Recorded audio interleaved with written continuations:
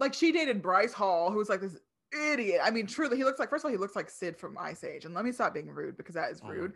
But he's also like an idiot who like tried to fight a waiter at a restaurant and like really just like trash, like not a good person kind of thing. I'm not privy to whatever be going on. So I feel like if she is out here publicly being with somebody like that, like you clearly have a level of like, okay, like bad press can be interesting and like good for me at the same time. And again, she's done so many situations where like okay, the All-Star game when they did the Renegade, she was one of those girls when they didn't credit Jalaiah Harmon or whatever. And then she still didn't learn from it because then she still went on Jimmy Fallon and had to get called out again. So it's like they're not obviously not actively trying to learn. Because the bag right. is but what I'm saying, like that's a decision. There's a just like she gets to make that decision to be that person. Do you? But I'm saying clearly she's not that worried about it. And UFC, we already know. I'm going to ask you a touchy question. Here we go. Do you think that she's following the Kardashian blueprint? Like of any press is good press. Don't give her that.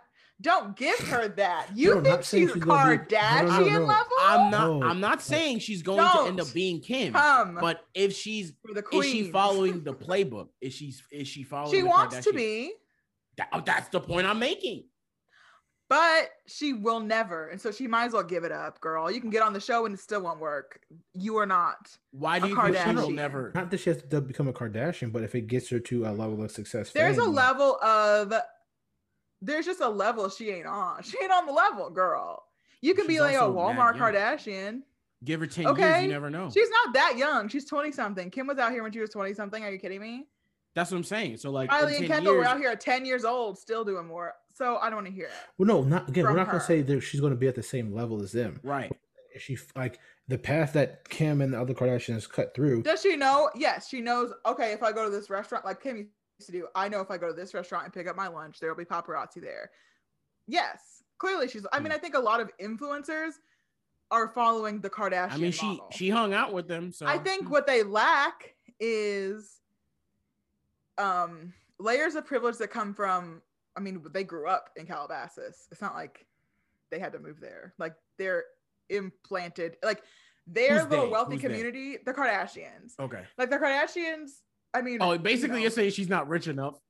I mean, I think there are levels to it, but I do think that when you're already like a staple in those like you were like Kim was hanging out with Paris Hilton before anybody knew who Kim was. Like they were. And that's why she went in cahoots with Khloe. I see the playbook. Courtney. Yeah. Exactly. Khloe's the different one. Yes. Yeah. Oh, I mean, fully. Like I think, like I said, I think every influencer is trying to follow the Kardashian model, and I think it'll be really hard to compare. But I think that it's a model that works for limited exposure. Now, will she have the endurance that the Kardashians have? I don't know, and I think a lot of that comes from A, privilege, B, like. I mean, Kim is a momager. I mean, Kris is a momager. And people joke about it, but like Kris knows what she's doing with those kids. Yeah.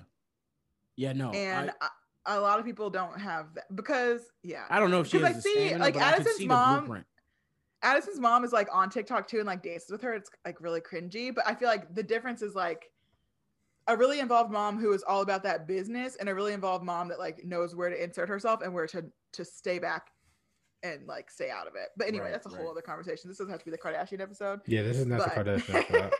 I looked away for 2 minutes and I heard y'all just rambling. Don't get me started. You should have. Sinkar knew what it was when he signed up. No, I definitely I think that aspect of it is interesting. I think to like bring it all back, I just say that all parties knew what they were doing. And also, wait, I have something really controversial I have to say. Yeah. I also genuinely believe, and I know everyone's going to laugh or whatever, but like, I genuinely believe that the Kardashians are more talented and business-minded than Addison, and she will never compare because of that. And I think that I know Rob's face is doing the most, but you don't get where they are by being total idiots because there are plenty of people who have been in similar positions. They're not that dumb. They know what they're like. I'm not saying that they're gonna win in a trivia game. But they know what people want. They're not going to win a trivia game. I'm just saying, but they know what people want, and they know what people want. And I think that Kim and also really Kylie are two people who like really did stuff with social media before a lot of celebrities were doing it. Okay, so real quick, the notion that knowing what people want that's the one I'm going to push back on. Like I get what you're saying from that point, because again, no one actually knows what people want in business and advertising and what they want. Like because they do. No. They know what I give you is what you'll take. If I'm big enough, but they know this is what you want to know, and this is what you want from me. If I'm big enough, whatever I give you, you'll say this is what I wanted. That's what I'm saying. I don't think you sustain their level of success for that long without at least having some knowledge. And I don't think you are a 17-year-old with lip fillers who gives the exact sneak peeks and like leaves like I don't know. I just think that there is strategy there that people don't give. I think there's a science, especially Kylie with her makeup. Sure. Okay, now, so can you drill down exactly the numbers of like, you know, when companies comes to another company and they're like, we want 15 million impressions. Are you gonna say like I can get you 15 million in one exactly? Absolutely not. But you might have an idea of how to get there, and you might have more of an idea than everybody else. No, and I guess. And to be clear, their success is, I believe, talent and very much privilege. Because there are plenty of people who have those minds who are not where they are. No. I just want to remind everyone that I'm not so ignorant that I think that there's not that. We already know the I know there's I agree with that too. I agree like I might be a stan, but I also recognize. What I'm saying is for the general, more than half of whatever you get, your engagement, whatever like that too. It's literally not because we knew what they wanted. It's literally. I don't know because I even think you can go back to Kim's game. I know this. Most of the time, it's not they know what you want. Most of the time, it's whatever they give you, you'll take it.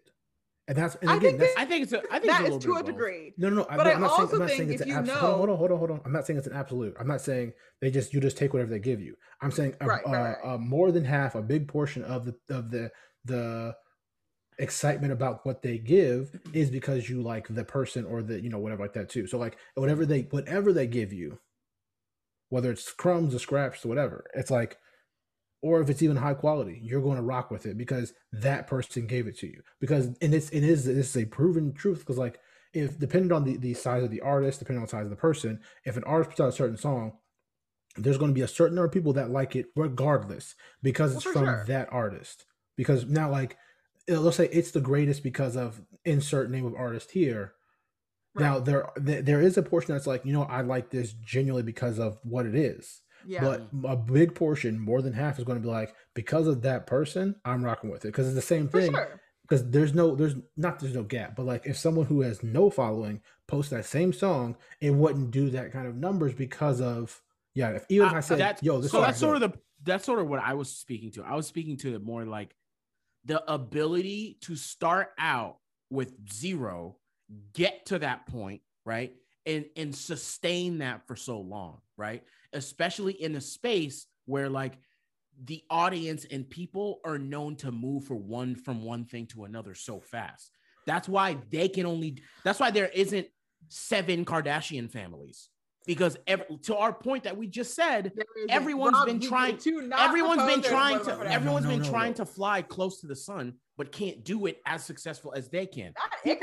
Not saying that people are not successful and being like them or like that level of success, but to sustain it the way they have done with as many people as they have, there's also a reason why that they're at that pinnacle, and that's sort of what I'm speaking to. I agree with that. I also agree with what you're saying, Rob, that like whatever Kim puts out, I'm gonna consume it. Yeah, I mean, at this point, she can literally post a black square and it will get 15 million. Oh my gosh, that'll annoy me exactly. But listen, but what I will say is, this is cinema.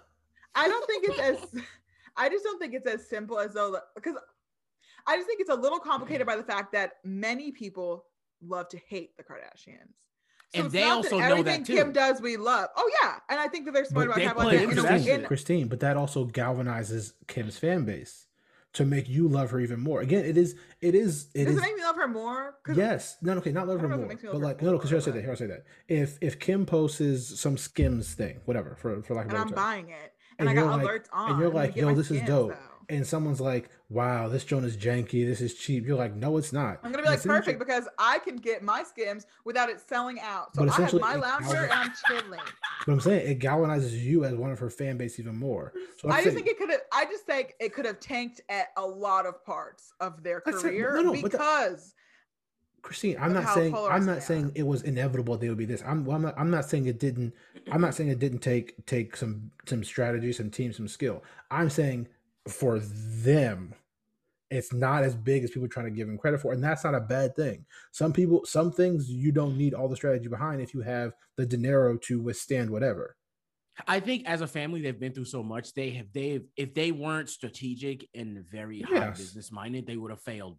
Yes, yes, and I'm not disagreeing that you need. And I'm not saying they're the smartest or most talented in the world. I'm just saying a lot of people like to joke like, "Oh, they have no talent," and I'm like, I'm not saying they don't. And then what I'm saying, right? I don't think you think that. Strategy only goes so far. What most people that survive and weather storms, it's not strategy, it's money.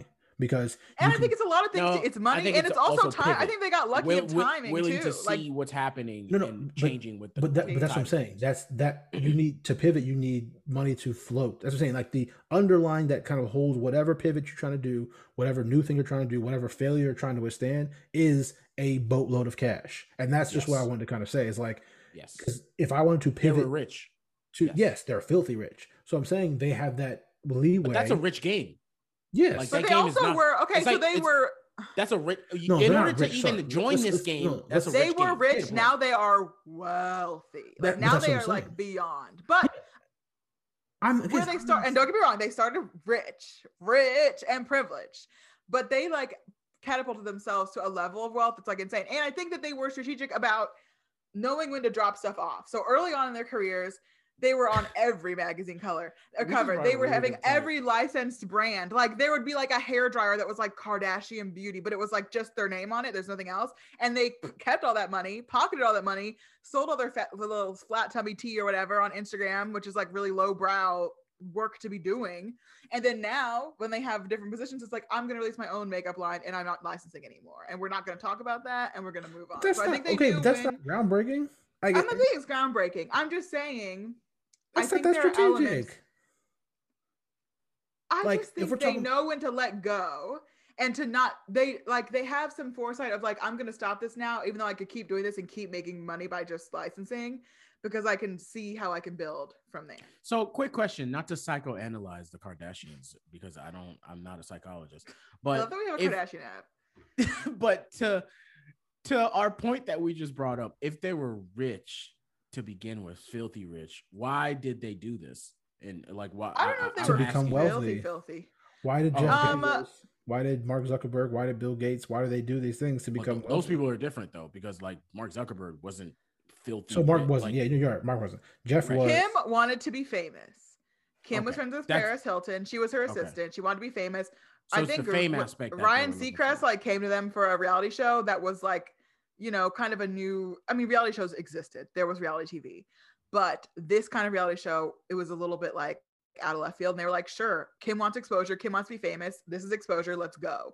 Like, let's go. And they're so ridiculous that it did well. And then it kept doing well. And then they grew more wealthy and got into more things. And then like, obviously she had scandals like the sex tape scandal that had people wanting to tune in and figure out like, who is this girl and what is going on? And so I think it was obviously privilege and money and timing. Like it was very much like a time in reality TV where like they were kind of shifting from just like the real world kind of stuff to more like examining families, I guess, or like, I don't know, where it's like reality, but it's like obviously still like, you know, they tell the story they want to tell or whatever. Yeah. That makes sense. I think timing was a big part of it too, for sure.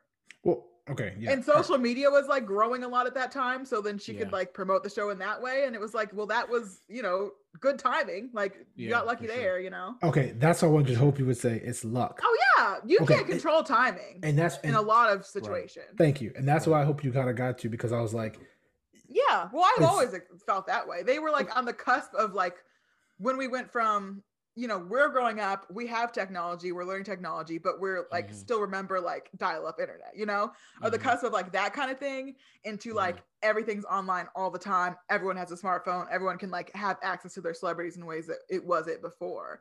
So like they were some of the first celebrities that we felt like we had this like close access to. Gotcha. I think at least our generation. Sense. That makes sense. Not that you really, I mean, they still tell you what you want to, like only what they want you to know. But I think that we felt like, ooh, I see the inside of their life, you know? For sure.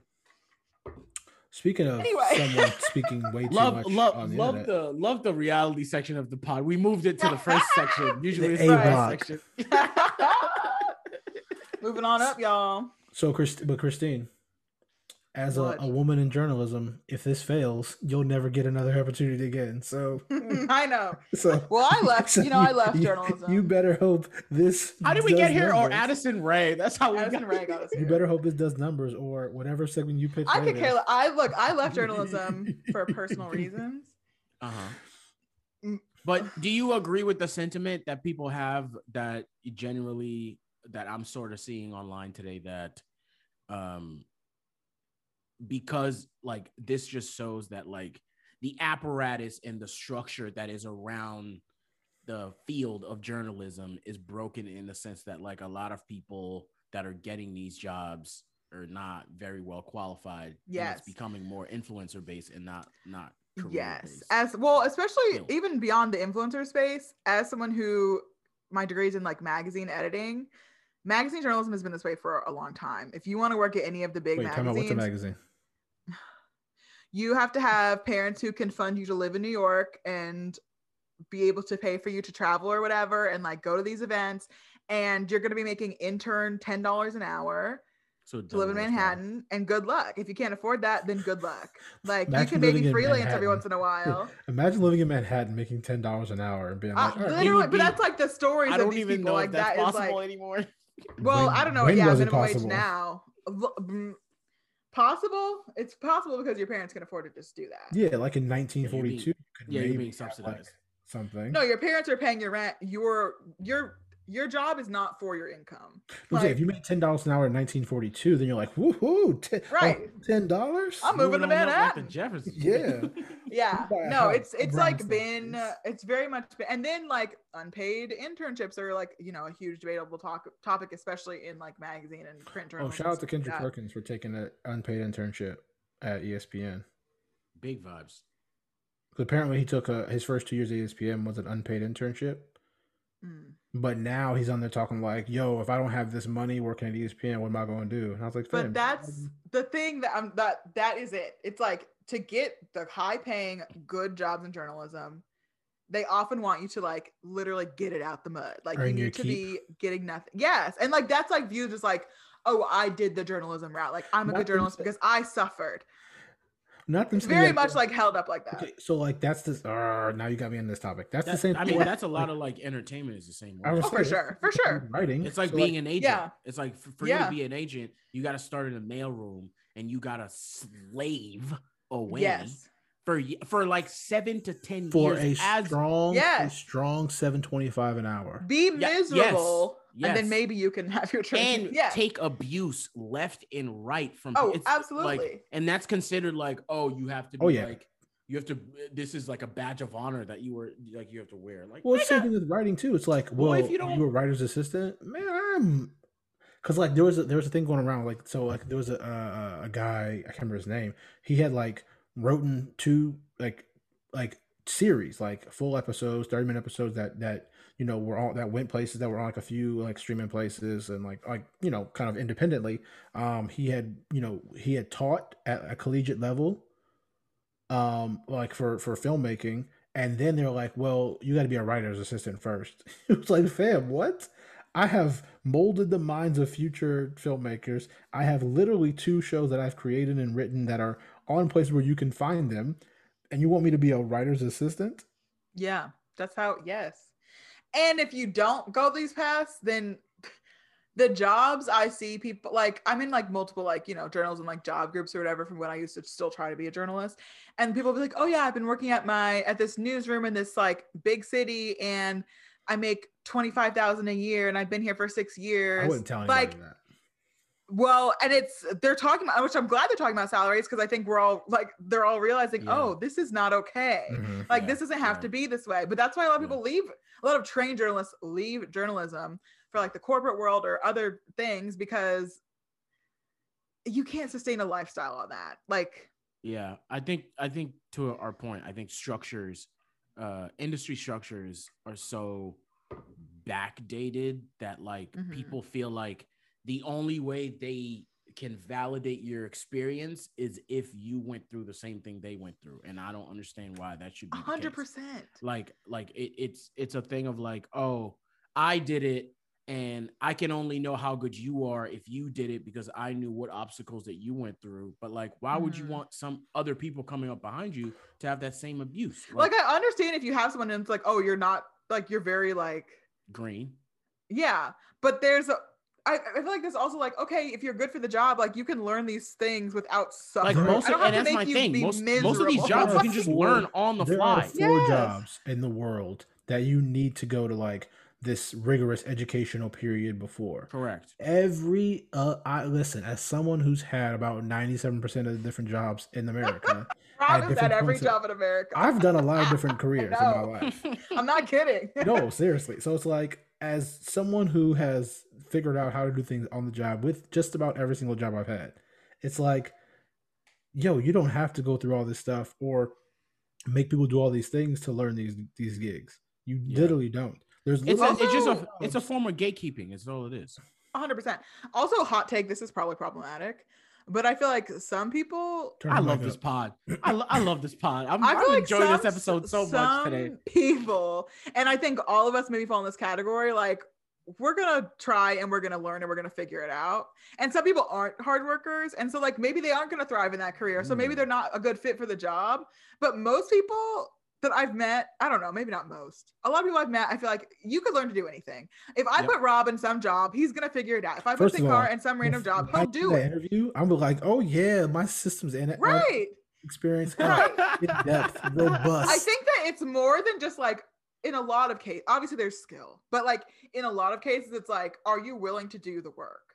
Yeah, that is like the major quality that like makes you successful or not successful. Period. It's a 21st century thing. I think the access to information now has sort of allotted us to be able to uncover that, one, there are different types of jobs out there. That's one. Yeah. Two, you like, if I really wanted to learn this specific skill outside of like being a lawyer, a doctor, right? All the different types of doctors you could be, right? Because like, so Rob's point earlier, that's like probably one profession that I actually need you to spend 12 years learning because I'm gonna need that. Not just 12 years. I need you to be constantly updating. Learning. You're learning. Because that's important. But also, that's a very I want important you sticking no leeches on me. I also think get this. I also think being a doctor, you do in some ways have to suffer. No offense to doctors, because like I think there's going to be a first patient you lose. There's going to be a first this, like these things that you have to just like feel and experience and know, and that can't really be learned in a textbook. But like I'm not going to know how to handle the first thing. That's a byproduct of the job, and not like your fellow nurse. Like not like I want you to suffer you with a scapula. Like got him. I want you to succeed, and I can give you tips for how to handle this. But it's like, you're gonna have to just feel it. But again, that's part of that unique job experience. And a lot of jobs, it's just not necessary. Like, if there was a report that like anesthesiologists out here hazing new doctors, like got them, strapped them to the mask. Yeah. Like, wait, what? Journalists would be like, sounds right to me. Like, you want me to cover this? What for what? Yeah. What's the story? What? Right. That's so funny. I mean, my point is really like, it's a 21st century thing. And like with the access of information, like it allows us to sort of like learn on the fly. Like I can go online on the internet and learn most professions. Everything. I can learn almost how to be a lawyer. Like if I really wanted to, I could. What was that kid that was like not a licensed doctor and the kid down in Florida? I can picture his face, but I don't know his name. Yeah. It was that like, man it was did something right like there. I don't know, something. That man did. But you right know there. this, and don't even get me started on this. But this goes back to this theory I have, where like when I went to college, the biggest takeaway I had from it was that like I think anybody I met could have done that, and that like purely my success in college or like even getting there is purely privilege. Like What kind of privilege, Christine? And a lot of kinds. I guess access to be able to take out student loans to go, access to good schools, so I could like have decent test results to get into schools, access to like parents who can like help me move to college, like that kind of stuff. I think all of it, it just like really, it was like a really like sobering experience, because I'm like, ooh, because I feel like everyone's like, oh my gosh, you're in college, you're doing great, like congratulations, like that's so wonderful. And like I'm like first generation whatever college student, like in my family or whatever, and it's just like, dang, like this is really purely just like my privilege. Like I am not more intelligent than anybody else I've met in the world. You know what I mean? Like, and think college is such a joke in that way. I think to that point, it's like, that's why I talk about this in a lot of different things, but like that's the truth of it is. It's like you go, but it's like a perception that if you went to college, you're smarter than someone who didn't. Which there are people who are smarter because they are more educated or learn more in college. But I think the definition of smarter there is probably what differentiates that statement. I think the access to different experiences will make you a smarter person and different learning perspectives. That's probably what I take more from being in college, right? Is like, yes, I learned book stuff that I very well also was subsidized in stuff. a lot of that I looked up on YouTube, and I was like, why did I take a class for this when I could have just gone on YouTube and watch 7 videos? Watch an hour vid and be on my way. And be on my way. Skillshare replacing college, but what it gives you is experiences, is like meeting a whole bunch of other people and learning about their experiences and having that form my experience. But okay, also to that, that's probably what college is really good for. But also, not for everyone, because, for example, if you go to a certain school, like X school, and you're from you had to borrow money to come here, and they're like, oh, your parents didn't write a check, stay away from me, peasant. So like, you run into similar things. It's like there's still all that. It's like the conversation we had. But that also like forms you too, and then you realize, you're like, the world's like this, because you're like, that world's fucked up. Well, no, because like it's like the Hamilton conversation. Like, oh, you watched it on Disney Plus. Ooh, right. Yeah, you didn't go and see it. You didn't watch it opening night with the original cast, right? Right.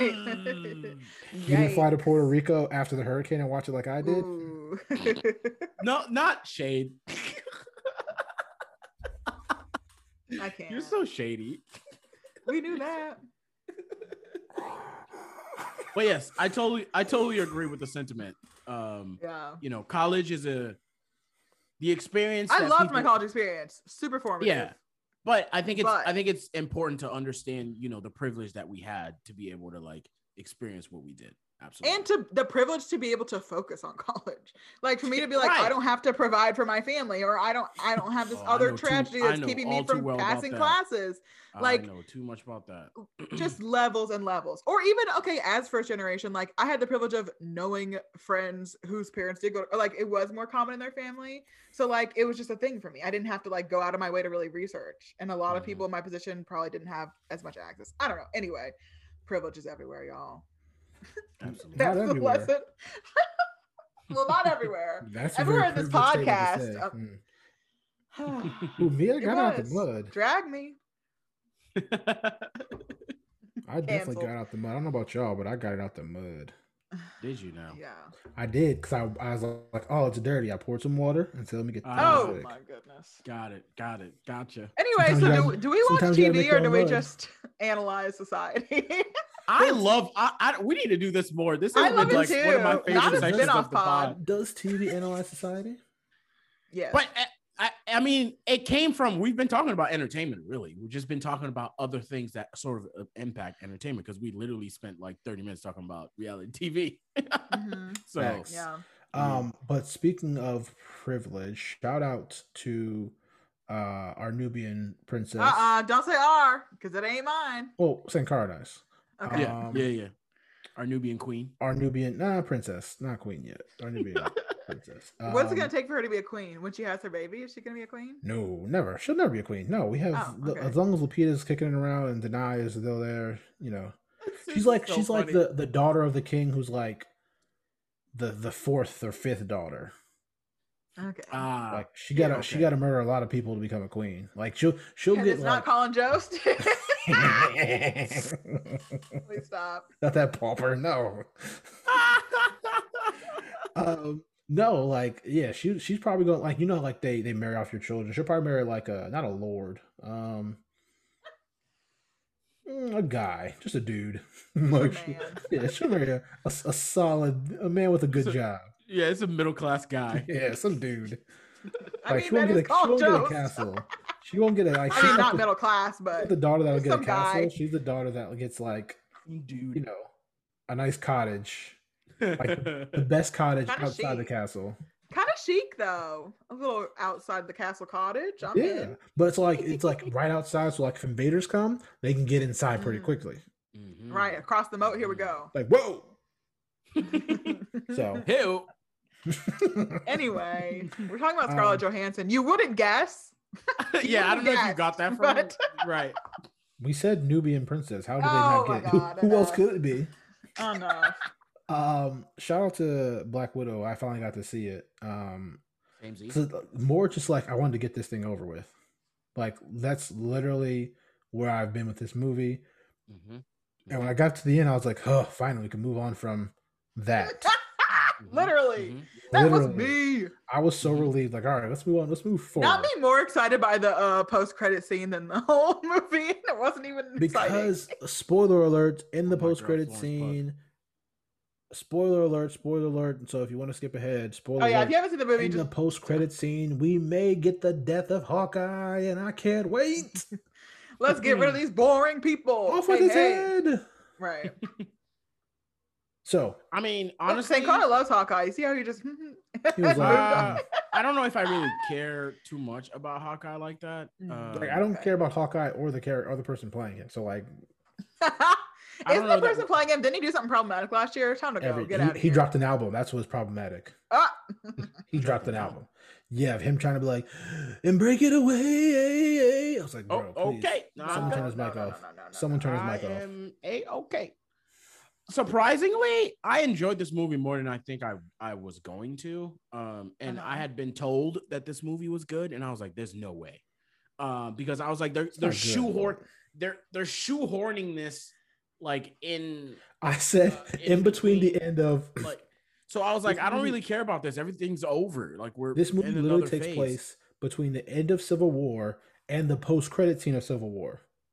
Yes, this film is literally supposed to take place in that time. Correct. That's when it takes place. That's literally when this film. They said while the credits are rolling, all this happened in Russia. Like what? Yes. I thought the movie did. I thought as a Marvel movie, it's fine. It's a perfectly fine Marvel movie. I did really like Florence. I liked a lot of the characters. I thought they did a really good job. I thought Scar was fine. Again, I was going into it thinking like this was going to be like a snooze fest. I was watching it really late. I was like, I'm probably not going to stay awake. And I surprisingly enjoyed it. I thought they didn't give, I was trying to figure out like some of the characters. I don't know if they just added them in there because they were part of the comics and they're like, just need to be in there. But like the Red Guardian, they like didn't really give him a lot to do. Even though like I love David Harbour, I think he spent 10 minutes trying to put his pants on. Like, fam.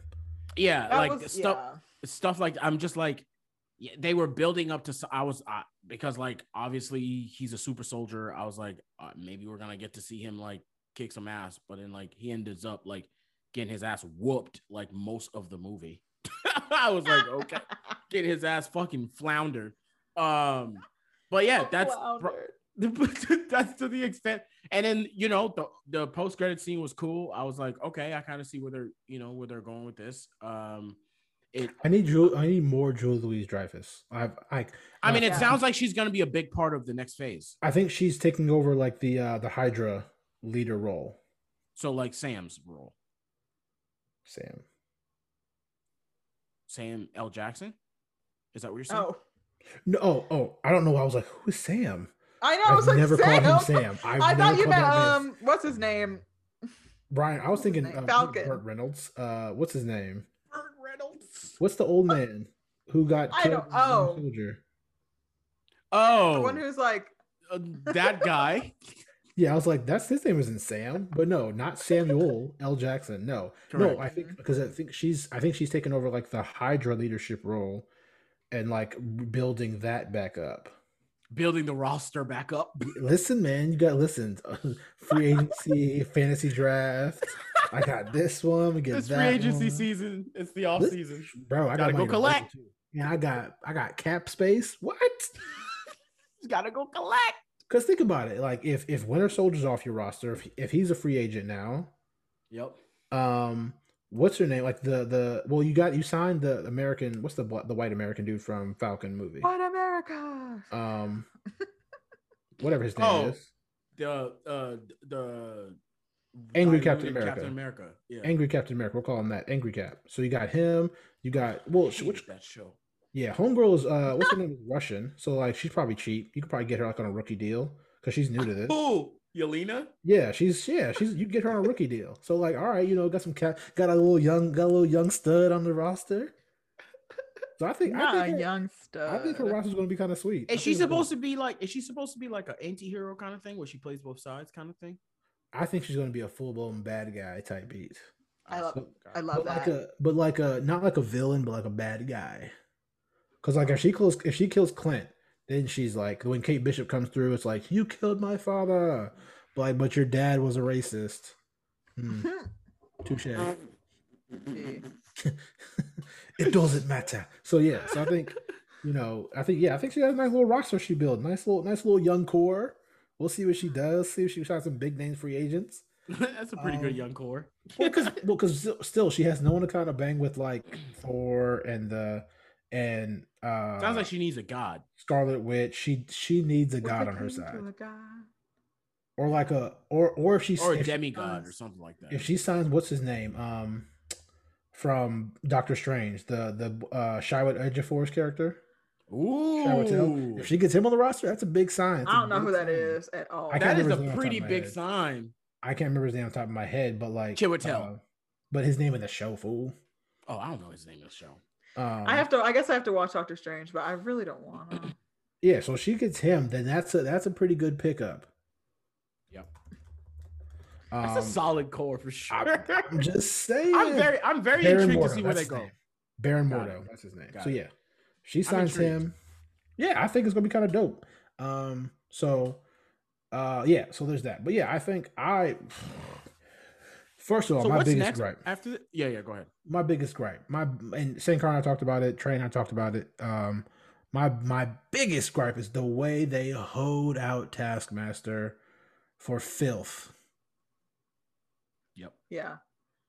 I was like, not this gender reveal, and not that. And as we all know, I'm not like, oh, Taskmaster can't be a woman, but they're like, oh, Taskmaster, one of the greatest just pop-up villains, one of the greatest like passing through villains in the Marvel universe. Just like, yo, I'm here to cause a little chaos, and I'm out. Like, you think she's gonna be back? Yeah, because they're like, we'll take her with us. I said, oh. If not, then what's the point? But also, then what's the point of this? Like, why did Taskmaster get smoked so easily by Black Widow's signature little head spinning roundhouse kick? I'm tired of acting like Black Widow. Like, I'm just. But also, again, she's gone, so I'm gonna quit. Here's the thing, though. Like, if like Taskmaster mimics, he's watched your every move, but Taskmaster fell for that little spinny kick move 3 times. That's what it is. It's like we're like. It doesn't make sense. The matchups I feel like sometimes that I see in this show with like Black Widow. What do you call it? That's literally what you would call it. Okay.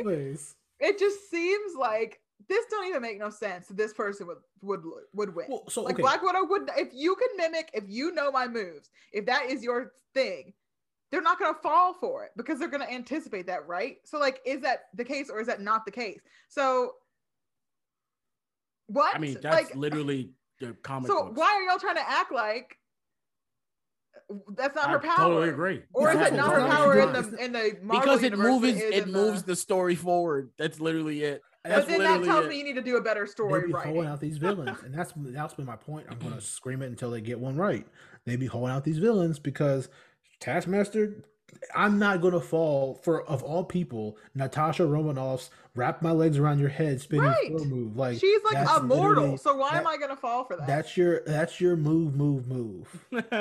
That's your Hadouken. That's your Kamehameha. Like, that's your move, bro. Like, I know this move. I bet. Yeah. That's your Giannis. Well, and again, I just run really have- fast. Is she not mortal? She is like her Widow. physical ability. I know she's like one of the widows or whatever. No, she's supposed to be like on par with like Winter Soldier's strength. Yep. But without the 100%. metal arm. Yeah. Yeah. But like Winter He Soldier has a whole robot but he's attached still a to him super though. So that's soldier. different. But he's a super soldier. But like, right, but I feel like the arm helps. the arm does help. No, it does. Oh yeah, I mean, as we saw No. absurdity in the show, It the helps. arm I didn't definitely finish that helps. show. I did not finish that But, show. like, I'm gonna be honest with you. she's supposed to be essentially Winter Soldier without the arm. Correct. But so I think is they've downplayed her strength. Dave hold her. If we're being Facts. totally honest. No, okay, we can talk about Okay, that. then they must have. They must They have have. then because In yeah, the way I in the- understood in it as all a of casual in all fan- of the phase 2, like there's been a lot of characters. You know who else they hold that I thought about Who? the other day because I rewatched this movie? Drax the Destroyer. The man's name is Drax the Destroyer because he is a destroyer of worlds and people, and they turn that a man legacy. and they turn that into man an anecdotal henchman fighting, wisecracking. hold Dave Oh, you're right. Batista. He is, same thing with Holding Gamora too. him. Same thing with Gamora too. Gamora Yes. is also a destroyer of worlds. But listen, And I feel like a lot of that is because it's a Disney product, so they have to like simmer it down to whatever level, to PG-13 levels. But I was thinking back, I was like, I think it's both. damn, we but never also, saw like, some of these side characters but like I think real it's both, ability. But also, like they want to make it about the overall thing. So, like, if it's about the machine of the Marvel universe, you don't get to see Drax out here with his 2 blades cutting worlds in half. But some of the bigger stars, we got to see their full potential, and I'm guessing it's because they're leads. And Yeah, Drax all is the not a leads, lead. all the hero leads got their shine. Got their arts Gotten they full, stuff. full Cap- art, Is that not, Kappa I shimmy feel in. like full art. I guess it confuses me because I feel like that bothers me. Oh, And I'm not even like a comic book reading I'm Marvel f- stan. Bro, Yes, I I just did. told you. But I That feel shit be like- getting me I know, but- upset. But it's like most Marvel people that I hear talk about the movies, I feel like really aren't talking about that. Like they're Well, like, 'cause we're That's just because kind we of got numb to over it after We're the numb. third Iron Man. We're no before then. I We think were like, all right, fine. We'd see what's going on here. I At least think- we have content. if we know the order, I think by the second Iron Man, when they had Whiplash out here just double dutching, I was like, all right. I said, we see the vibes. Okay. Right. Exactly. Okay. Absolutely. So yeah, no, we literally have been just come numb to it. Like, because I said, I've been screaming about their way they treat their villains for the longest. Yeah. yeah. I just spent and a I love a pod good villain. I 2 love months a good ago villain. I love a talking good about what they villain. did to Sam Wilson. So don't get me started. Yeah. Oh, Oh, we yeah. don't. Please Holy don't. character. Don't bring that back up. We'll just link the episode. Well, no, 'cause Y'all can go listen again. Now y'all shutting me up. Well, no, because like it's the same thing we said about Winter Soldier. Like, because they didn't know what to do with him. They've been like, oh yeah, he can fall out of planes now. Oh no, he can run super fast all of a sudden. Oh yeah, his arm blocks all bullets. They turn it on and turn it off whenever they shoot him in want his for the foot. story's Nope. sake. His arm blocked it. I just think they have so much money. Y'all can't write a little better than that. You can't hire We somebody talked about this too because like it's the ESPN factor. It's like it's kind of permeated through a lot of things. They don't want to act like we run the world. They want to be like, oh, poor us, we're so poor. Oh, help me, I'm poor. But they have everything. Like Yeah. no one. If someone said, oh, Disney, why would you do this? How dare you go this deep in a storyline? You know what people are gonna do? Watch it still. Yep. It's the ESPN conversation. It's like if ESPN, it's like, Carl, let's talk about this. If they came out with the Rachel Nichols thing and said nothing about it, and put Rachel Nichols back on the air and like, hey, welcome to the Jump. Let's talk some basketball. Said no words about it. What are you gonna do? Not watch ESPN? Right. What are you gonna watch? Well, I don't Fox? watch ESPN. I'm not saying, but like Ooh. people watch FS1? until sports are on. watch NBC. But like those little sports. shows, like I don't care about the ESPN like hosts. No, but what I'm saying is no. Yeah, I'm saying what other show has it? You But wanna yeah, go- they have the you wanna ability go watch to. Skip Bayless. Yeah. We'll see. We'll see you back here in like 15 minutes. Yeah, we'll give you a day hiatus. You'll be back because like we gonna watch NBC. I don't even know who's on NBC. Ugh. Colin Cowherd. Ugh. So like, act like same thing with like their Marvel. Act like it. Who gonna check you, boo? DC is struggling to do what they do. They don't know what they're doing. Right. It's just you. It's literally just you. Honestly, that's probably why they're doing it the way they're doing it. They're like, I mean, we can get away with this shit, so fuck it. That's the other side of it too. Because like, where y'all gonna go? Well, it's also Where are you gonna get this content? A comic book. Yeah. We own those too. So welcome. Oh yeah. God. So like, what's that? So this episode of Parks and Rec where like this guy owns like every 10 shop in all of Pawnee. He just comes out with a different shirt every time you walk. He's like, "Yep, I own all the 10 shops in all of Pawnee. So you got to come through me." So yeah, that's the thing what it is. So yeah, we've just grown numb to this, and it's nothing good. But yeah, like I said, it is what it is. But okay, but also too, I think there was a comment or someone wrote a review like, "Oh, it's about time they stop trying to over sexualize Black Widow and let her just be the warrior that she is." And I was like, I respect that too, because again, you hear me complain too. I'm tired of her doing that little head spinny kick move because like she's stronger than that. She shouldn't have to do that on everybody. She did to like some super strong people, fine, but like her doing it on Henchman C, fam. Also, wait, I haven't watched all the Marvel movies as we know.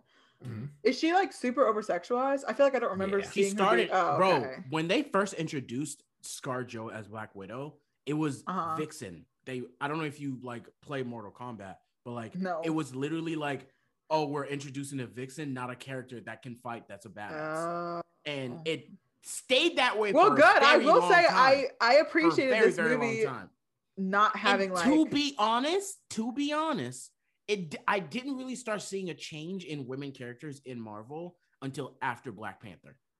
To be quite frank, I do see that. I guess because some of the old movies I've seen, it's like not that I think that I haven't seen anything wild like sexually, but I do feel like it wasn't until the blacks came in and we said, "Can we at least show these people?" We ain't doing all that. We ain't doing all that. We want to see these people fight. Well, no, so to that point, because like knowing who Black Widow is, it's like, fam, what is she doing? But that was the funny joke that like she kept making about her landing thing, like her pose. Yeah, she did that every single. Again, it was obsessive. Not just jumping out of stuff. Like she would punch someone and then do it. I'm like, what is this? Right. Mm-hmm. Yep. Yeah. I think this movie did a good job of not. It was not sexualized. Okay, so it wasn't as bad. I think to me, it was. I think where I'm like, it wasn't as bad, but there were a lot of like, all right, we're gonna do this extra low angle and sell all of ScarJo. Like we always talk about, like we talked about with Wonder Woman. It's the male gaze when these old niggas be like directing and writing these and producing these movies. They're like, we want men to come in here and like look at ScarJo. Yeah, y'all need to get your fellow men. Bro, that shit is upsetting. I totally agree. Yes, that shit is upsetting sometimes. Because again, like, I was like, it's not as bad, but I was like, there was a couple. I was like, this is a very long shot on her. Or there was the shot where she like in the beginning where I literally scoffed. She was in the beginning. She was like picking up when she like goes into her mountain range. She picks up. That's what I'm talking about. When she gets she picks up the gas thing and is about to put it in the car. They literally have an extreme low close-up, follow close-up. Where like it's literally looking down in her ass. I was like, why do we have I feel like I was I'm not gonna lie. I was a little bored. So I don't think I really paying attention to it. And that's fine. That's what I'm saying. Like I know because that's the same one when I said that point. I was like, this is excessive. Didn't need that. Didn't need any of it. It's exhausting. Didn't need it at all. Like here's to be honest, nothing to the story. A nice wide showing like the scenery and her walking with this little bitty trailer and this little bitty car. Actually, it would have made sense because it would have portrayed the loneliness of that situation. Right. But no, here you are. Want to show me your ass? Like, bro, why? I was like, huh, interesting. Okay. Because So no shout out to men. Zero. But yeah, so Taskmaster they wasted.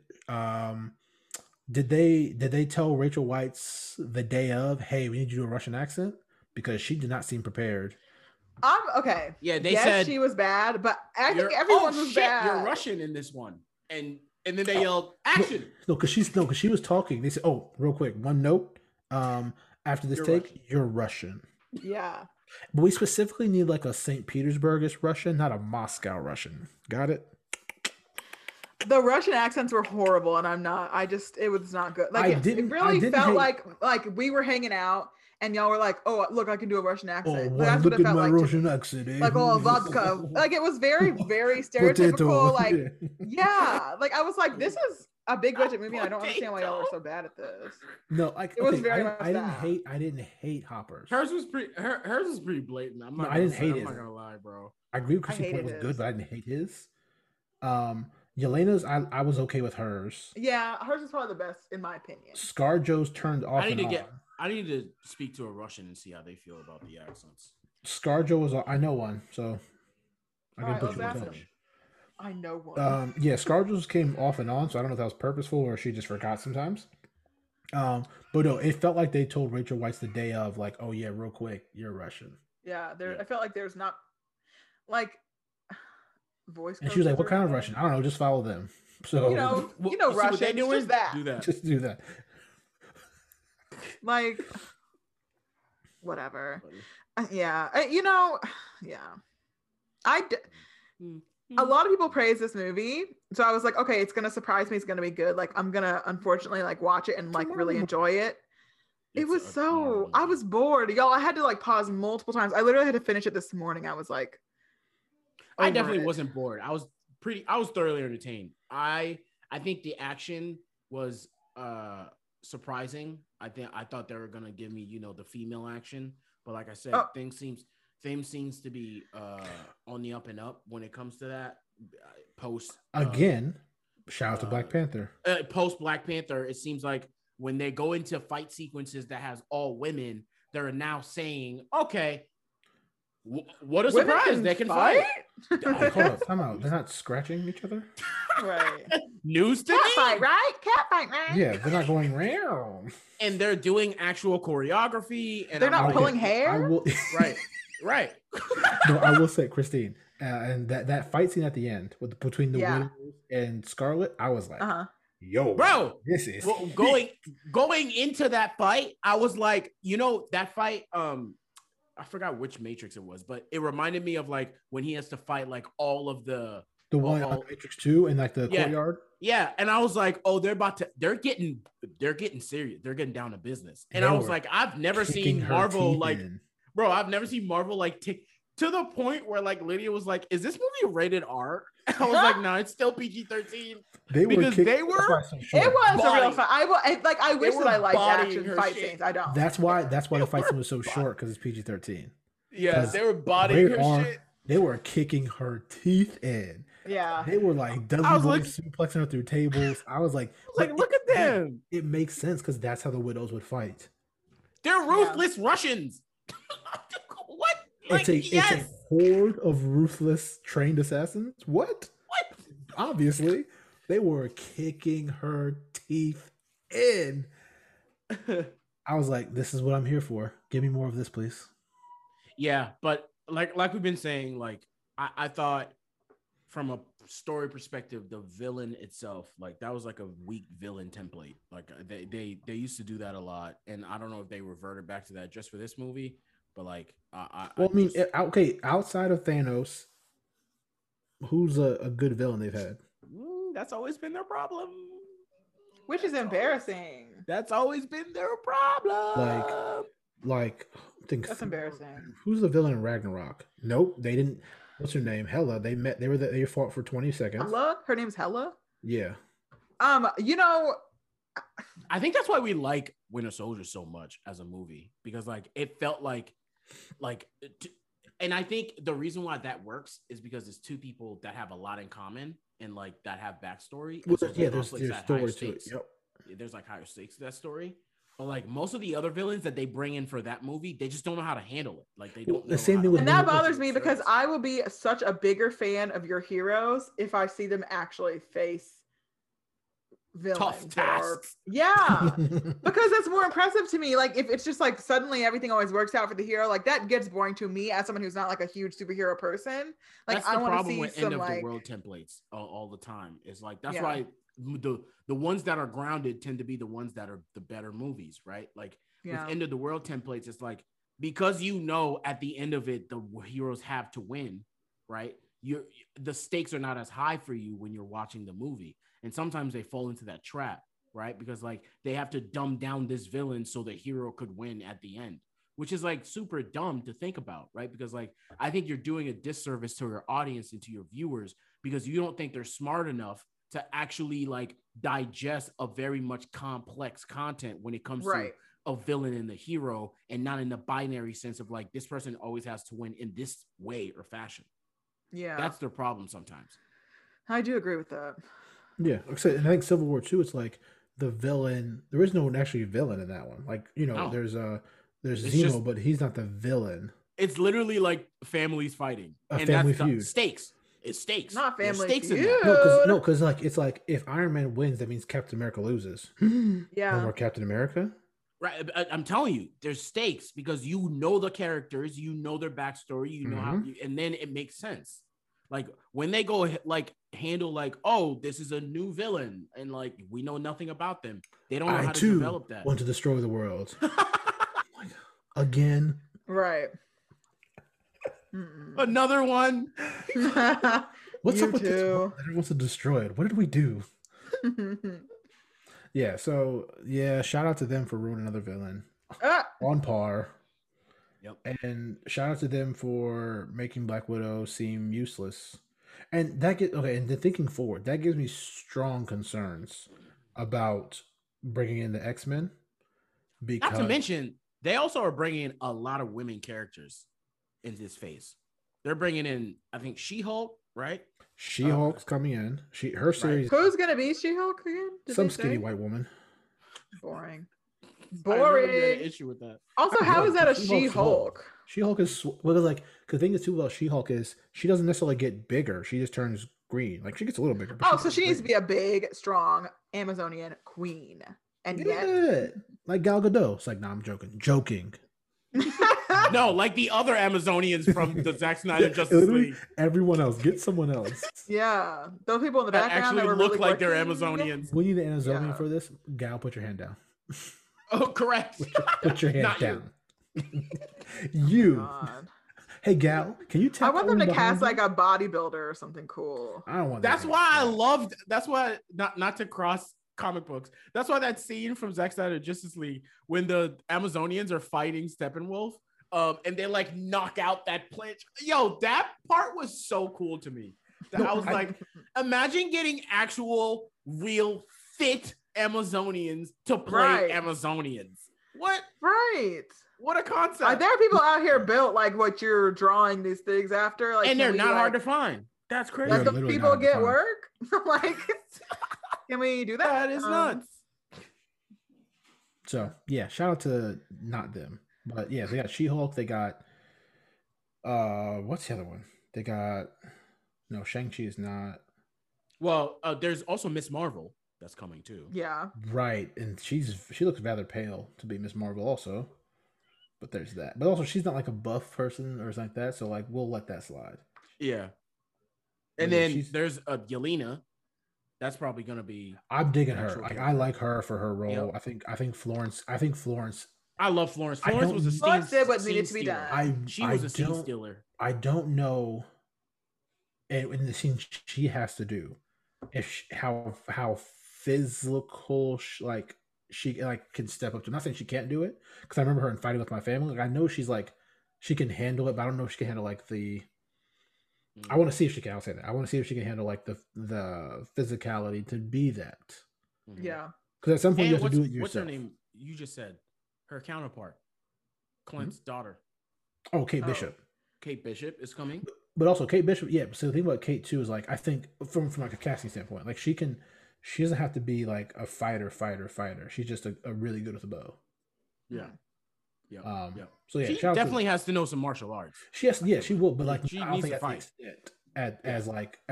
She's no Black Widow. Yeah, she's no widow. No. So yeah, so that Kate and they have the so again they're bringing in Marvel people. I mean X-Men people. I am concerned of how they'll portray Rogue for one, because no one knows how to seems to portray her because she's I guess too strong for the live action world. I'm confused. I'm curious how they'll do Storm. Yeah, they're gonna do the same thing. Of course, they're going to make Jean Grey look like the superstar she is. Yep. But I'm concerned about some of these other women characters who aren't technically the mains and how they'll portray them, and I'm nervous. Yeah, I mean they don't have a great track record. They have a horrible track record. But don't worry, here's what we'll do. Especially non-leads. Here's what we'll do, Sankara. We'll have a scene in whatever like our next Phase 4 final movie where they all come together. In charge. Save it. Save it. Save it, please. Save it. So, oh my God. Shout out to them. Speaking of the Marvel train, who told Loki to be such heat? Oh, I forgot to watch this week's episode. But you can spoil it. No, it's 5th. You ever seen the 5th one? No. Okay. I haven't seen the one that came out on Wednesday, but I don't care about spoilers. Okay. Who told Loki, said, you know what we're going to bring with us? We're going to bring our script and the heat at all times. I came in here last week and said, I think it's the best Marvel show I've seen. I still want to see how that ends. I still want to see the how ending, if they drop the ending... Sticking to my take. Listen, if you were ahead of the take, I'll be okay with that and say Sankara was right for once, and then I'll get on board. sticking to my take. But I still want to see how it ends. But this show is heat. Like heat. All right, Sankara, wild takes, hot takes only. Don't need the mid. Hottest take. Who's in the castle? Mephisto. Who's the man in the high castle? Mephisto. Dr. Doom. No, so okay, that is my hot take. I think it is. I think it's Kang. I don't care if it is. Like, I'm not gonna be mad if it is. It's either Kang or Kang is controlling someone, a Loki, that's in the castle. That's what I think. I'm still rocking with Dr. Doom, and so because Trey's theory that what's her name, Gugu's character is like a Kang variant. Then because it makes sense because we know Doom and Kang's beef, how they battle to the death. So like that would be dope if Dr. Doom's the man behind all this, and Kang's been trying to figure out who this is all along. Look who it is, sucker. So I can see that. My hot take though. This is my hot take about who it is. So like I'm nervous. when they showed it, they had like a little like rainbow barrier wall around the castle, and I said that looks really similar to the Rainbow Road at on Vormir when Gamora died. And I said is because remember all the Lokis, no one ever really dies. There's all these Lokis that show up here or other people, other variants. I said, is Gamora in there? I said, is her soul in there?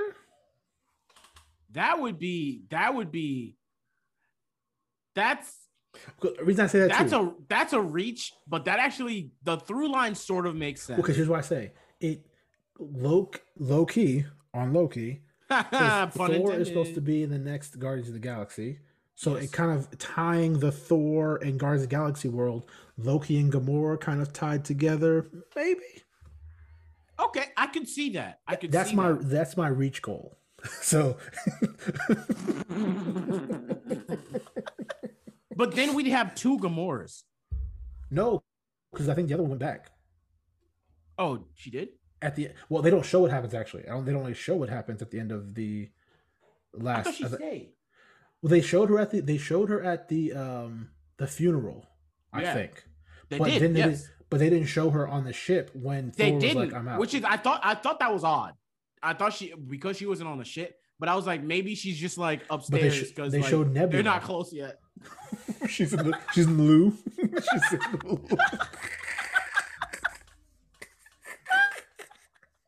Nah, she's here, bro. She's right back there. She's here. Nah, Gamora can come to the phone right now, but she's asleep. But don't worry, she's here. She's here. Huh. So Okay. that's my reach goal. I think it's Doctor Doom in the castle, chilling, sitting on his little throne. But my reach is Gamora's in there somewhere, and Loki Freezer, and then he dies. So that's my hot take. That's my hot take about the finale. But again, I'm just excited to see this finale now because I want to see how it ends. Because if it ends in a way that I'm satisfied with, not even that I have to agree with, but I'm satisfied with, yep, I will join Sin Cara's bandwagon as this is the one seed out of the Midwest Conference of Marvel shows. The thing that I'm like, I'm kind of like, I hope they do is they keep it to someone that is a Loki. Like they don't like overdo it. I don't want them because like I realize Thanos. Like, what? Oh Lord. I realize why they didn't do any of our picks for WandaVision, like Mephisto or all of them niggas, because it made sense to the story who all those people ended up being. And I just wanted to make sense to the story. If they just do that. So I think it could though. Not like, overdo it. Well, because I think, so again, the Doom pick or the Kang pick, I think like the Doom pick does make sense to the story because it makes sense.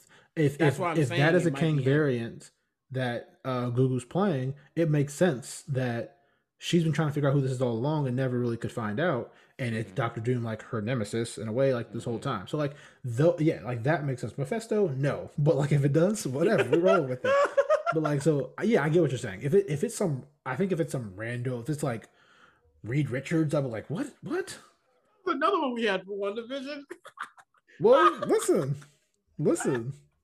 Yo, we were batting zero. Because here's why I say that. We had never zero. Because to this point, Marvel had never like left so many loose ends or like questions ever. We're so used to having answers and this and that. Episode from episode, just someone completely. We're like, wait, who could it be then? Let's open up our comic book Rolodex. Okay, can't be this person. Can't be this person. Maybe this one because they gave us so little. Oh my God. They gave us so little, but like they really did. So really yeah, that was just us not knowing how to act here. Act like you've been here before. We hadn't. Okay, we had definitely had. Absolutely. How far can we push it? Yeah, so we'll see. I'm excited to see the finale though. I'm excited. 6 episodes. I can't believe they're keeping the 6 episode thing. I mean, but again, like if it ends good, I'm fine. In with and out, it. yeah, I'm fine with it. Yeah, I have no beef. I've enjoyed my time here. Thank you for letting me stay. right. I'm with it. So I get it. No, don't. Again, we talk about shows like overdoing it anyway with like too many episodes or like filler. Yeah. So yeah, I think my thing is listen, whatever works for the story. If you need to do 57 minutes, 22 minutes, 30 minutes, you need to do 55 episodes, 1 episode, I don't care.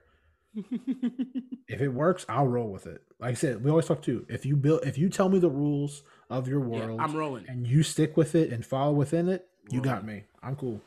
100%. So far, so good. I'm here. Is there after this? What's next for? There's no more shows. Kate Bishop. I don't know when that's coming out though, or the Hawkeye show. I mean, got it. Oh, and then the trailer they released this week. Okay, let's talk about that. What If that I thought was a movie. Saint Car was so confused. Of why I hit up everyone I know. Did you know it's supposed to be animated? Kevin Feige is lucky I don't have his number because I would have pulled up. Like, what is going? I thought it was a live action movie. I was like, so I knew it was a show. Animated show. I knew it was a show. I just didn't remember if they said animated or not. I remember it was a show. Saint Car was so perplexed when the animated trailer dropped. He's like, "What is this?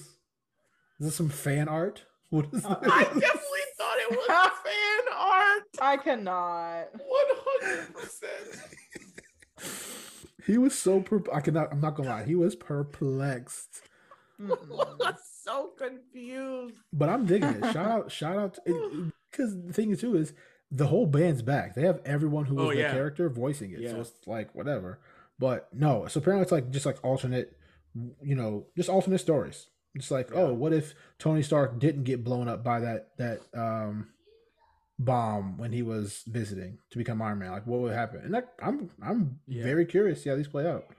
I think there should be interesting little anecdotes to like stories and just kind of like, You think like, each episode is its own story? Is that because I looked at it. It's like Tony Stark's one episode. When I looked down the credits, it was like one episode. Got it.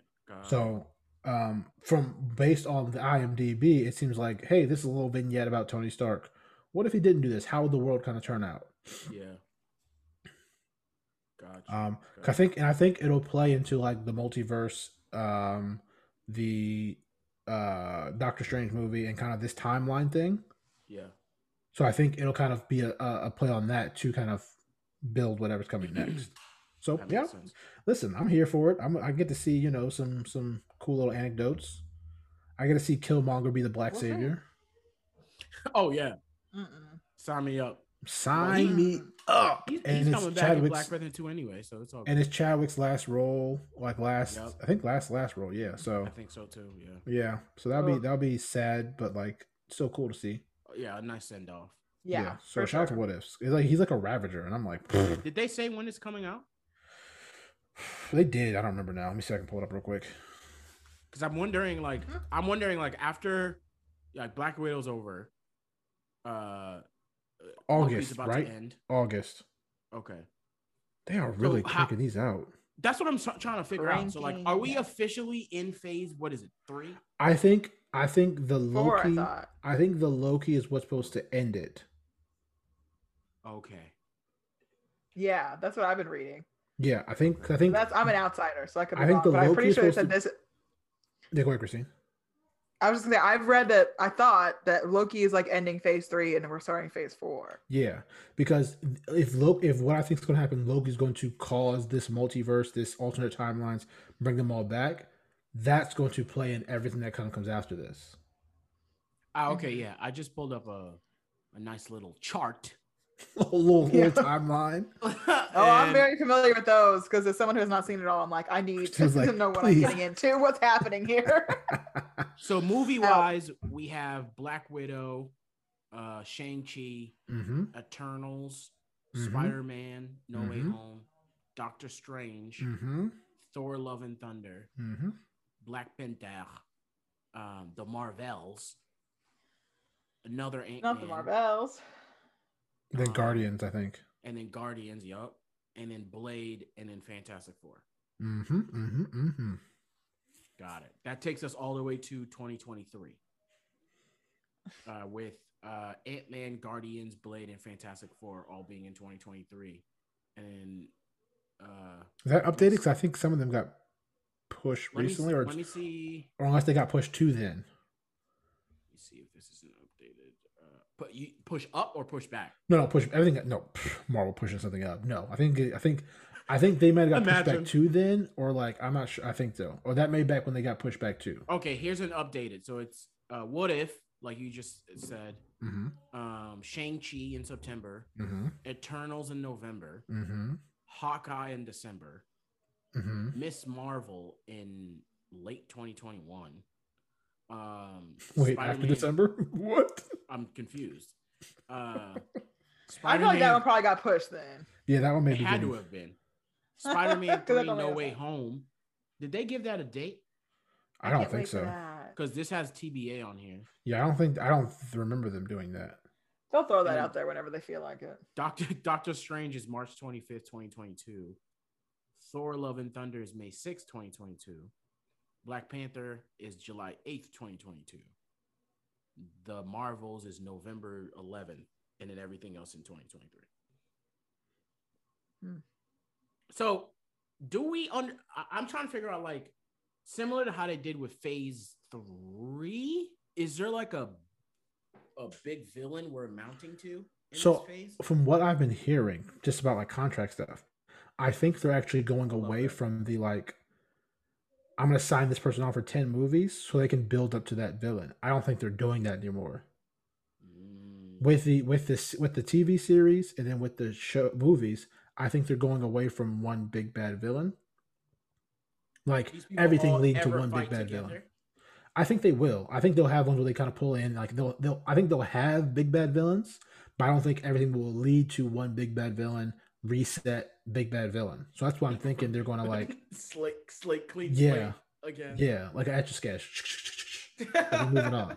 I think they're going to have big bad villains come in, and then they're like, you know what, who's available in the pitching rotation today? Yeah, yeah. Like, ooh, because if we have like from last time, if like Iron Man is in like a death battle with Whiplash, ooh, he can't come over right now. Mm-hmm. So we got to bring up Ironheart, or we gotta, we gotta call in just Thor. Oh, sorry, Thor's over there doing this, and that.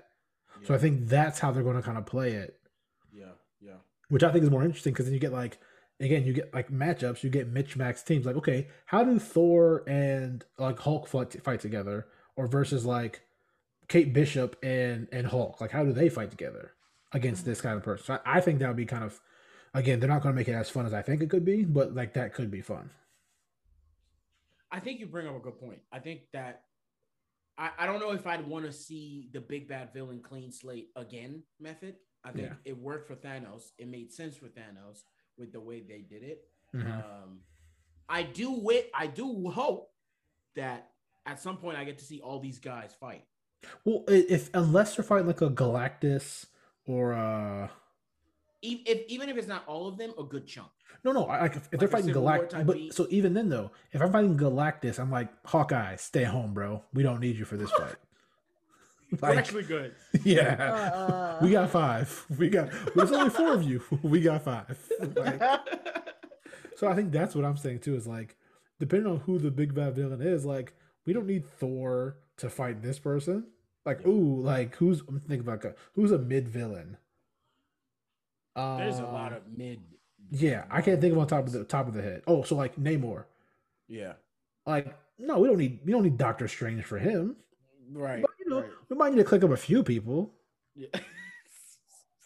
So that's what I'm saying. So like, if depending on who it is, like, know your personnel. Like, we're not going to call Thor to come fight. What's his name again? That's a waste of resources. Exactly. Like, his rate is way too high for this fight. So let's get the B squad in, the JV guys in, to do a little something. Get some reps in. Hey, yo, call up one of the defenders, not you, Luke. Call up one of the defenders. Why you do him like that? Cause, bro, I'm sick of him. Also, someone made a joke, a comment that like the reason you see most comic book black characters bald is because white people do not draw black hair. And I started running through the list, and I was like, yo. Third eye open. I said wide open. I'm so done. Wow. Or like they have like very militaristic haircuts. I was like, a buzz. Yeah. Well, because I was thinking like Blue Marvel has like the straight out of training camp. I was like, yo. Damn, that that's might track. That might track. But Thor's locks are flowing. Interesting. Flowing in the wind. In the dust, in the wind. So there's that. Okay. Well, you just I'm gonna look this up. Something to ponder. Yeah. I'm definitely gonna ponder. What else that. we yelling about today? I watched Zola during the week. Lucky. What's that about, Sankara? What's that about?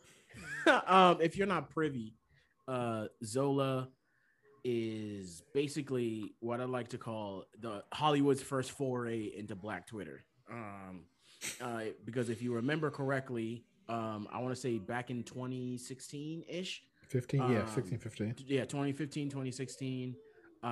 This very popular thread, basically like this Black woman, like basically like delved into this journey story that she had on Twitter and threaded it, and it was hilarious. It was so I think after that, I think even Twitter took by that be like, yo, we should start like threading tweets, and like people follow threads, and like this is like a story unraveling. And it was so entertaining that like it blew up overnight. And I want to say like 2 or 3 days later, I remember like after it blew up, like reading an article about like how some agents in Hollywood were trying to like own the rights to this story. And I remember saying, they're going to make this a movie, aren't they? And lo and behold, 5 years later, 6 years later, however long we are now, they made a movie out of it called Zola. Basically, by A24, so I was already there. Like I saw A24, but I was like, okay, when?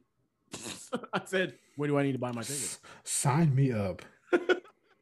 And so really it's about a 48-hour journey between a Detroit waitress and this friend that she meets, and they go on like this trip, basically. And I don't want to give too much away if you're not familiar with the story, but like they go on this weekend of stripping, quotation mark, in Florida to make some quick cash. And that's how the story unfolds. And it was highly, highly entertaining, the thread. What I love about the movie adaptation of this is I love the way they sort of kept the format of the movie within the medium of which it existed. I say that because I love that some aspect of the movie basically like encapsulated the subculture of Black Twitter, of how we tell stories, of Twitter in general. Right. And I didn't want this to be like some Hollywood suits took this and made it into like like some and from what I understand, I think the first draft was like that, and she was like, "Oh no," and they like had added in some stuff. Yes. Yeah, go ahead. I was getting there. So basically, the backstory is when they picked up this story, they basically got some people to write it, and it very much flowed like a Hollywood story, basically. And Taylor, who they had signed on to play Zola, read it and was like, not rolling, not gonna roll with this. This is not what I'm gonna do. And the script itself went through many rewrites to get to the creative space that basically we ended up seeing it in. And I really appreciated that sometimes, like the actors got to put their foot down and be like, I ain't playing this. This is not this. This ain't what this is. Well, I watched an interview with the person who like made the thread, and she was saying, like the first draft, like she saw and she was like, this is not authentic. And like they had like added in another element of like sex trafficking and children and stuff. And she was like, this is a real issue, but it's not my story to tell. And it is not true to my story. So I'm how Hollywood likes to dramatize. Adding that in. Yeah. Dramatize. They have obsession with like adding their own little tidbits. And I also love how involved they actually like, we've heard many countless stories when Hollywood sort of takes a story and like doesn't include the creator at all into the story. So I really do enjoy that. Like the originator of the thread was such a big part of the story, of like bringing it to light. Cause that's also really dope too. And I'm a big fan of Janixa Bravo. And I thought she did a really good job directing this. And it was like super creative with like the tweets. There's like a lot of elements that like make it feel fresh in terms of just like I really the way it's shot and stuff. I'm really looking forward to seeing it whenever I can see it. It's not playing around me. Coleman Domingo's in it. If that's not a draw enough. We're going to talk about that for a minute too, because if he's in it, you know what he's going to do? Still the scene. Shoot. I'll be taking that. I'd be wondering why he's not. I guess he's sort of getting there, but for a long time I wondered why he wasn't more popular. But man, we talked about it too with what was the Five Bloods movie? What was the man's name from the Five Bloods? I'm blanking right now. Who? The Spike Lee movie. He was the lead. Oh, damn it, my guy. It's like on the tip of my tongue. I'm listening to his monologue in my head right now. Okay, Delroy Lindo. Yes. Like it's not uncommon for like Black actors who aren't the name, but who are immensely talented to take a longer path to kind of get there. And I think it's two things. They don't recognize the Black man's talent, for lack of a better term, but also think too is like some of them are like, you know what, I'm not going to just take anything. So like them being more selective in the things they take, it takes a bit longer because I'm not out here doing any and everything. I'm going to do roles that I want, Right. not getting offered roles they want often. It kind of will take a little bit longer. It's like a more of a slow build to it. Because like he's legit like on the cusp of being like a star now, like a star. Even though he's had the talent, again, everything I've seen him do, he's on the cusp of being like that star where like, oh yeah, like, oh, he's in it. All right, bet. Like I'll throw as much money as you need. Right. Mm-hmm. Yeah. Yeah, no, I totally agree, I man. agree. And I hope this sort of like, you know, we talk about it all the time where there's like a renaissance in Black creators, especially the time we're in currently, with like all different types of Black actors, Black writers, Black directors, sort of like basically like getting their limelight and being able to make the content that they're making, that they want to make. And I feel similar about Coleman. I feel like I want to see him in more things immediately. Like ASAP. For sure. Like, put my mans in things now. Yes. One of the things I want to talk about too, real quick, is it kind of backtracking to a conversation we had last week, but the Summer of Soul series or movie, when they were talking about how not a renaissance, but like how the Black people will kind of commune around something. Because like it is what we have. So like that thing's like we don't want to go to Woodstock. They were fighting us and killing us during that thing. So like, yo, let's go to this concert and appreciate these artists, the Black, from all kinds of different genres, gospel, rap, not rap, but like blues, whatever. So I think, and you said too, like us kind of galvanizing around, like I said, our story, like Zola or our artist or our creators, like, yo, shout out to RDC World because they were just in the J. Cole video, like, oh, bro, those guys have like watching their journey of like where they've come from, and we talk about all the time, me and you, like, why, like for a long time we were like, why aren't these guys big enough? And they were finally like getting to a point where I felt like people were starting to recognize them, because before they were just like sort of niche, like Black nerd niche. But now they're getting like overly popular. Like I'm so proud of Mark. They crossed. You notice they crossed over into like sports content a lot more too, and like again that gets you a different audience because like if they was just doing like the anime house stuff or like the video game house stuff, it would have stayed kind of niche and seen as like nerdy, geeky kind of stuff. But then adding the sports element too, with that you kind of keep both fan bases. So you get like the jock crowd and like the anime, nerdy kid crowd, and then you kind of have that, and also like including like music. So like you pretty much cover all the avenues of entertainment that typically Black people consume in one way or the other, and so like you have like the total package in a way. Jermaine, Cole. And then seeing him and J. Cole do that was super like. Yo, I felt like a dad. I was like a proud dad because like we've watched them, like basically we watched these kids like my man's made it. My baby made it. Look at my baby. My baby done made it. I'm so look at me proud. No, I agree. I feel that way about a lot of Black content creators nowadays. Where like King Vader, you see him all over Netflix now. Yeah, that you've been following since for a long time, and you've seen them put the work in and be really creative. And you're like, but also too is like, and probably not that they not that they wanted to do this, but like they probably just didn't take the first thing that came to them that was like a quick buck or like that would have owned their existence or everything they do. Like King Vader, again, he probably wanted to be bigger earlier, but he kind of got to do the way he wanted to do. And like, if you rock with his content, you didn't, it doesn't matter. He got to do it the way he wanted. And like now he's kind of getting a chance to do that. And same thing with RDC World. Like there are probably people that offered them stuff early, but it was weak deals or like we own everything you do later on deals. For sure. And they're like, nah, we're pretty not rolling. We're pretty popping in what we do. We don't necessarily have to do that. Like it's a risk, but like and now we see. Do you think that's a byproduct of being in a space where now creators, especially Black creators, can do that? Right? I would say shout out to Issa Rae. Not that she was the only one to do it, but like I think she's like a perfect, not perfect, but she's like a good example of like, that of like you don't have to necessarily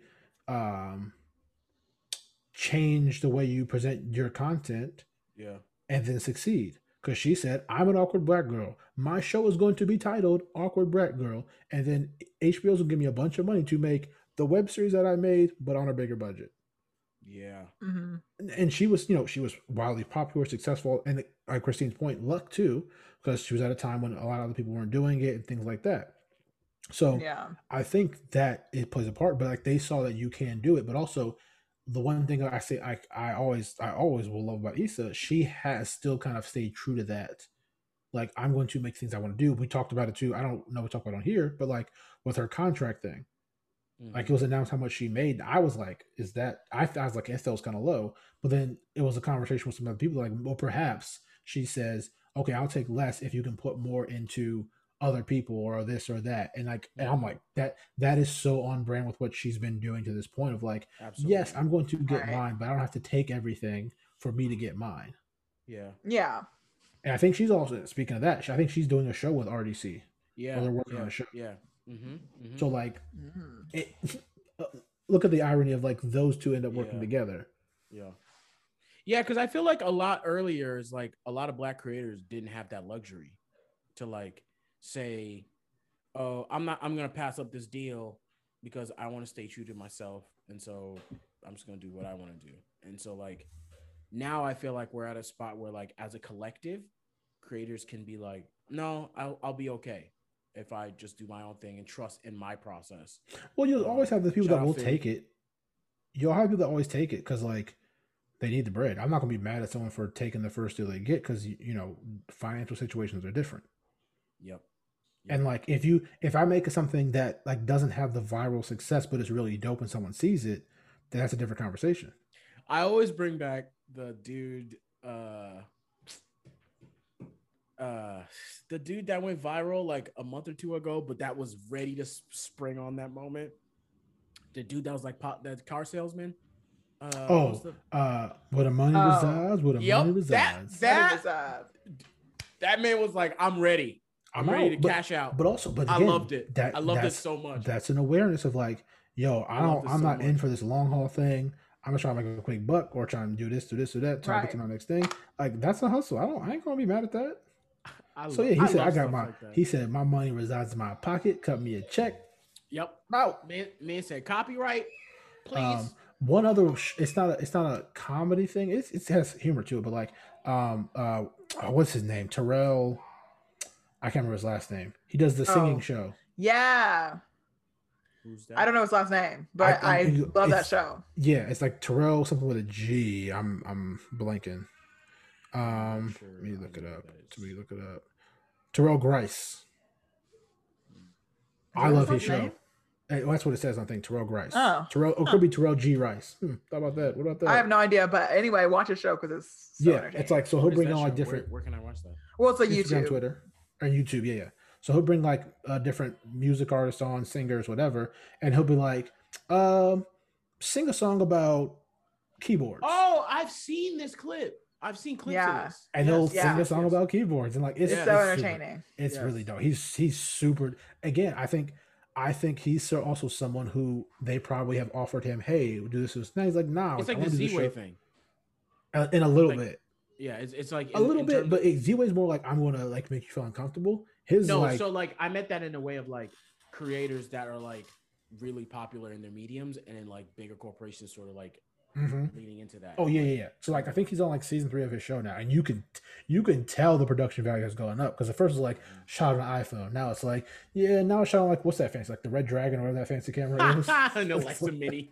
Yeah, like shot on that. Pro Tools, like he was GarageBand first. Pro Tools only, baby. But yeah, no. So like those are some of the ones that like you see and like his show's popping like, and I could definitely see it becoming like a show where he's like talking music with people, like talking like talking life with people, but like in like a musical kind of lens or avenue to kind of get there. So yeah. No, I think he's one that just came to my mind too. That's in that space of like, nah, I'm gonna kind of keep rocking my way. And shout out to black creators, man. Shout out to him. Mm-hmm.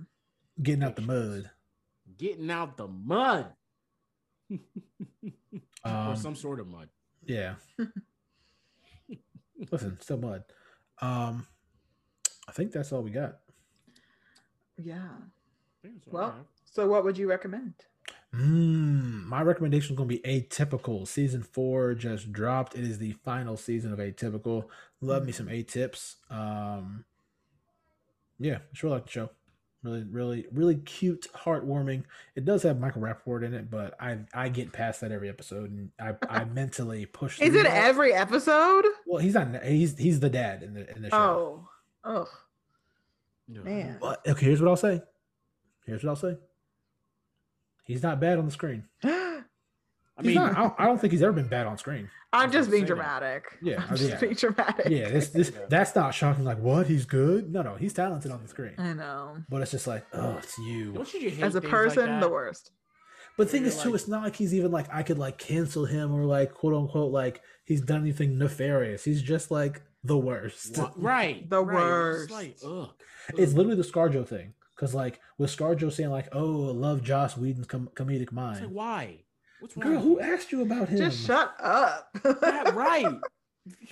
Why? Who said that? Joss Whedon? Who's brought his name that? Up? I'm 1,000% sure no one, whatever the question was, what do you feel about Joss Whedon?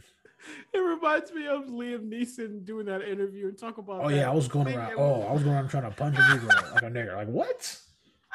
Like, no. I was asking you about Ice Road Truckers. Right. What this movie is. Yeah. Oh my God. Well, no, I think it was around the time of The Gray. Was it The Gray? That movie? It was like The Gray. Well, speaking of The Gray, I was trying to find a black guy, shades. I was like, what?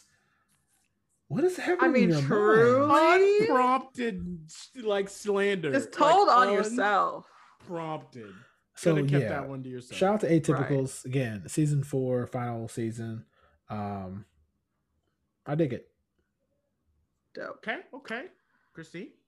I would recommend, this weekend I'm going to be watching the Fear Street trilogy, which is the 3 scary movies on Netflix. I don't want to say horror because they're really not, from what I can tell, they're more like kitschy, less like horror.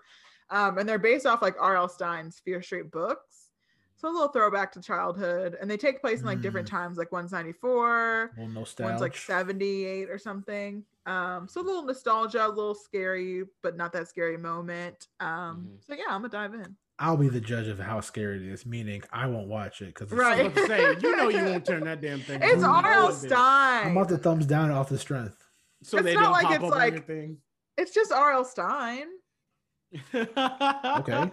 Those little child books, they're not that scary. Yeah, that's the ones that want to scare you the most. Oh, okay, whatever. As a Ute, they want to confuse your mind. All right, Sankara, what would you recommend? I've been watching a couple things. Obviously, one of my recommendations is Zola. Always gotta have more than one. Typical. Because it's great. And if anyone can, go to the theaters to check it out, please do. It's great. Also, I wanted to mention I've been watching this show called Babylon Berlin. It's a deep cut. If you're into drama period pieces, I keep meaning to start that. I'm gonna start that this weekend. If you're into drama period pieces, this is definitely a deep cut vibe. It is basically takes place in 1929. So like right after World War I, and Germany's like a new democracy. After Germany lost the war and the Treaty of Versailles, and they're sort of trying out this new democracy vibe. And it's basically like a detective show, but what's great about the show, it sort of does a really good job of like opening up the world of Germany into like the geopolitical situation of the country and like what's to come, because like in your head, what's to come in the next 3-4 years. And then, so you sort of like get to see that play out. Like, what were Germans thinking around this time? Like, was it really like what most American shows say that it was when we mention that it's always about Nazis and always about this and that? And you also get like the culture of the 20s too, which is really cool, of seeing like what that was like and like growing up, and it gives you like different perspectives. Like there's this one girl who sort of like comes from a poor class family and then like lower class and middle class. Really, really dope show. Not saying all in German, caving for the Germans. He does. That's his favorite. There are good people on both sides. Trust me. And what's so funny? What's so funny is like I do not advocate for the Germans nor the Russians. I hate both of those. He hates everybody. He never had a Russian do him wrong once, but here we go. Not once, right? Not once. That's because he's low key a little German. The Russian, the American propaganda, American has propaganda affected his mind. Has affected me so bad. But this was really dope to sort of like get like a worldview into like, oh, this is what Americans be lying when they tell you like. Not be lying, but we be stretching the truth. No, it's literally the same way people view America. If you're like, oh, America's only about killing people outside the world. Yes, and we be chilling on Zoom, having podcasts. Yeah, we be chilling on Zoom. So like, no, and it literally is not trying. And I get, and I kid, but I think that's the truth to it. Like, the German regime was horrible, was awful. Not a single redeeming quality of it, but not every German is, because like if you know the history of the Berlin Wall, people were getting shot trying to cross over. So that means people were trying to cross over and not obey the laws, and the people were shooting them. So like, ipso facto, people were against that regime. So like, if we think down this thread, yeah, and so that's how it always is. Because like, if German was this place of like everyone out here is this way, they wouldn't have to build the Berlin Wall. He's got a point. Let's talk about it. So yeah, so no, that's definitely gonna spin out of me. That's because I love me a good period piece. And the thing is, it's like it's my first foray into German television because obviously it's a fully German show, and them motherfuckers can act. Like I know I don't understand the language, but they be acting. I don't know not one of them people ever before. See, watch now you can see all these black Germans coming over taking our jobs. Oh, here we go. Here you go. Oh my god! Look at this Frankfurt looking. Oh, speaking of German though, so again once a month I watch the scene from Inglourious Basterds. The bar scene. Because such a great one. But like, and I remember it, but it clicked most recently about the conversation around like German accents.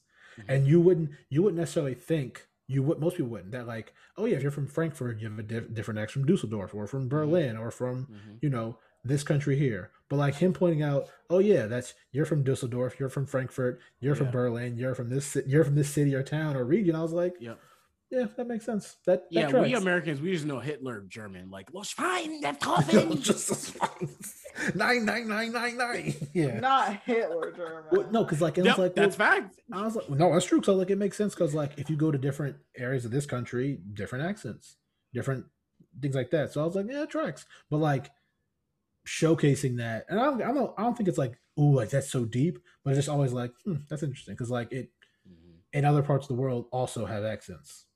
It's not just Americans that have different accents in our country. So, yeah, when you said that, it always reminds me of that. And like, I may go watch that scene again soon because, good Lord. It's a goodie for sure. Trailblazers. I was like, oh. But also, that's a very cultural thing that if you caught it right away, like the difference between the 3 and the 3, like that's. Yep. 100%. Ooh, 100%. I was like, wow, that's. Yep. Quentin Tarantino's nuts. He's off his rocker. All the way off. But sometimes while he's out there, like off his rocker, he does some dope stuff. There's a little, you're like, okay. Okay, you're still nuts, but this is heat. Shout out to that movie in particular. Not him, that movie. And the movies he's done. So separating the art from the artist here on this one. But other than that, we are out of here. Bye. Lit.